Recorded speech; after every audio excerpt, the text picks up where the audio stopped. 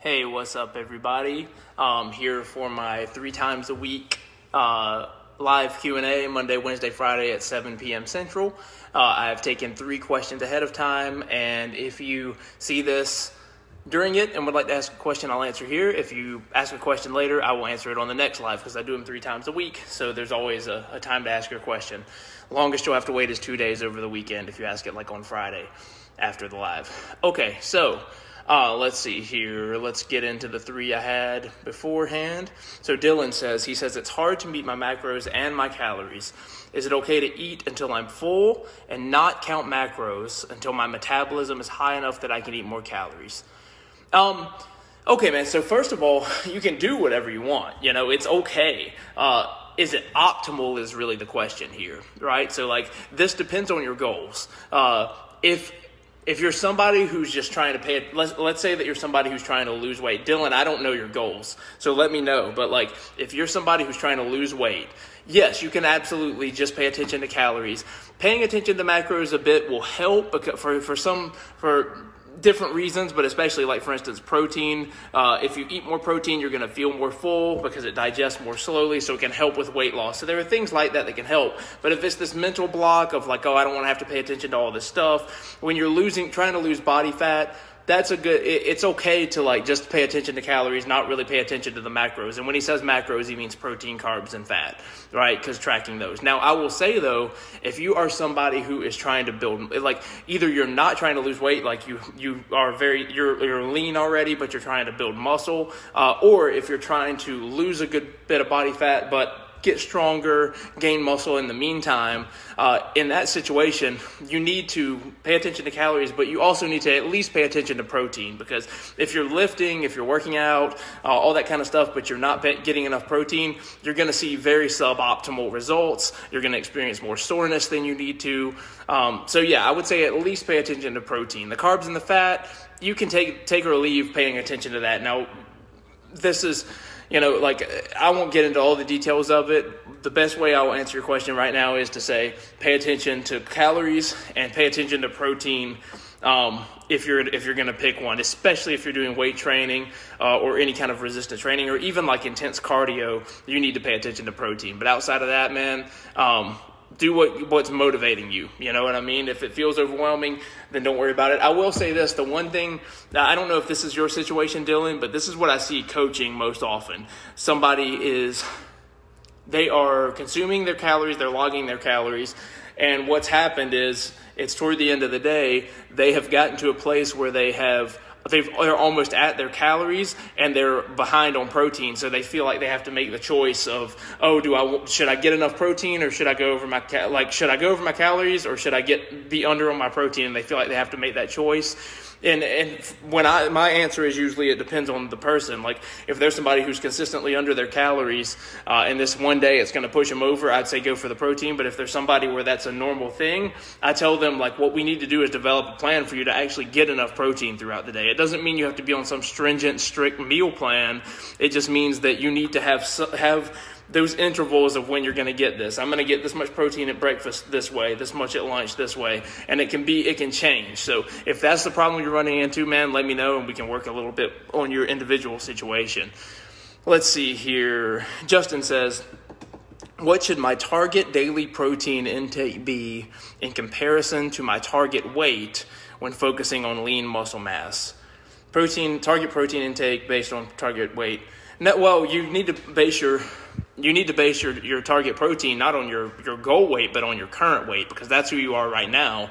You're not at that weight yet. So what you want to do is, if you're somebody who's trying to bulk up and you're not, you don't have a whole lot of body fat on you, like a ton of body fat on you, what you need to do is if you're somebody who's trying to bulk up, but you don't have a significant amount of body fat. You have a little body fat on you. You're trying to really just like gain weight essentially and gain muscle and stuff like that. You want to get like 0.8 to 1 gram of protein per pound of body weight. That's where you want to be for like optimal results. If you're somebody who is trying to lose a good bit of body fat at the same time, you want to get like 1 to 1.2 grams per pound of like fat-free mass. If you're having trouble like calculating what that is, let me know and I can help you with those calculations. But that's about what you want to do. But you want to base it off your current weight, not your goal weight.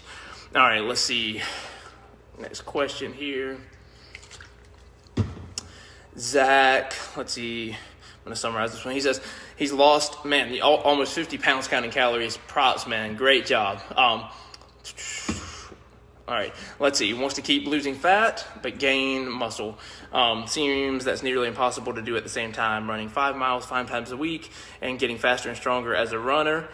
I'm 3 workouts into the starting strength program. Cool. Should I stop doing the starting strength program and just keep trying to lose weight and then start trying to gain muscle? Any advice? Okay, so basically, you've already lost 50 pounds, man, by just counting calories. Awesome work. I would say that and you've been running, now you've gotten into the starting strength program. But I would tell you, I'm going to say a few things here. Number one, I want to make a distinction between losing weight and losing fat, because first you said fat and then you said weight, and I want you to understand the difference because it affects the answer. If you can lose body fat, right, like without losing weight. If you're doing the starting strength program and it's the first time you've lifted or the first time you've lifted in quite a while, you're going to gain some muscle while you're losing fat. So even while you're losing fat, you can very, very possibly not be losing any weight. I've coached several people, and this is actually the common thing that happens, that they're lifting and they're in a calorie deficit, and as they're lifting, they'll step on the scale.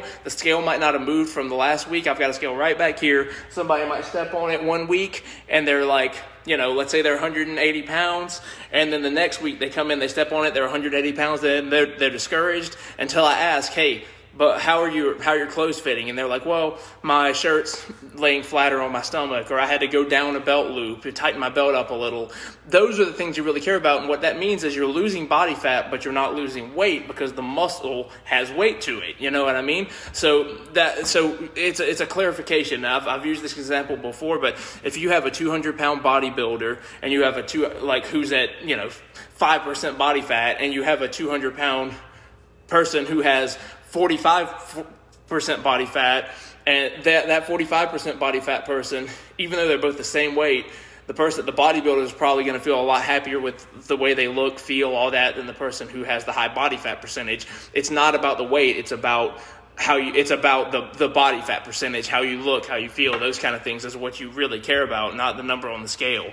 So as you're losing, so get the weight thing out of the way, because if you start lifting weights, you're gonna hit a weight loss plateau, even if you don't hit a fat loss plateau. Actually, lifting the weights, my answer to your question is no, you should not stop doing starting strength.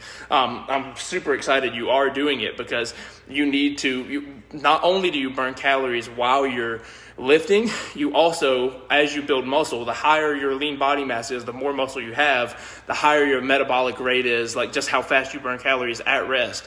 So if you're sitting at home right now, with a low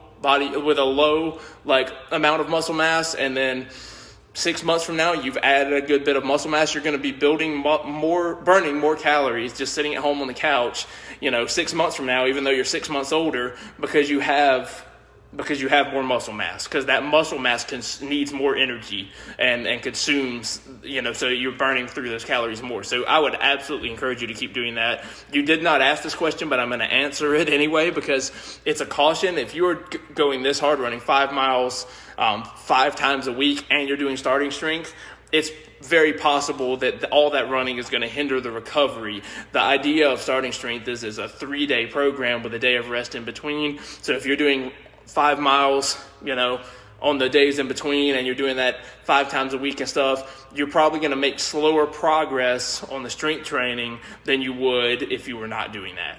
So just be cautious of that and go into it with that knowledge. All right, those are the questions I had. I'm going to wrap this up. What's up, guys? Thanks for jumping on here. If anybody has any questions, comment them, and I will answer on the next live, and hope you have an awesome rest of your night.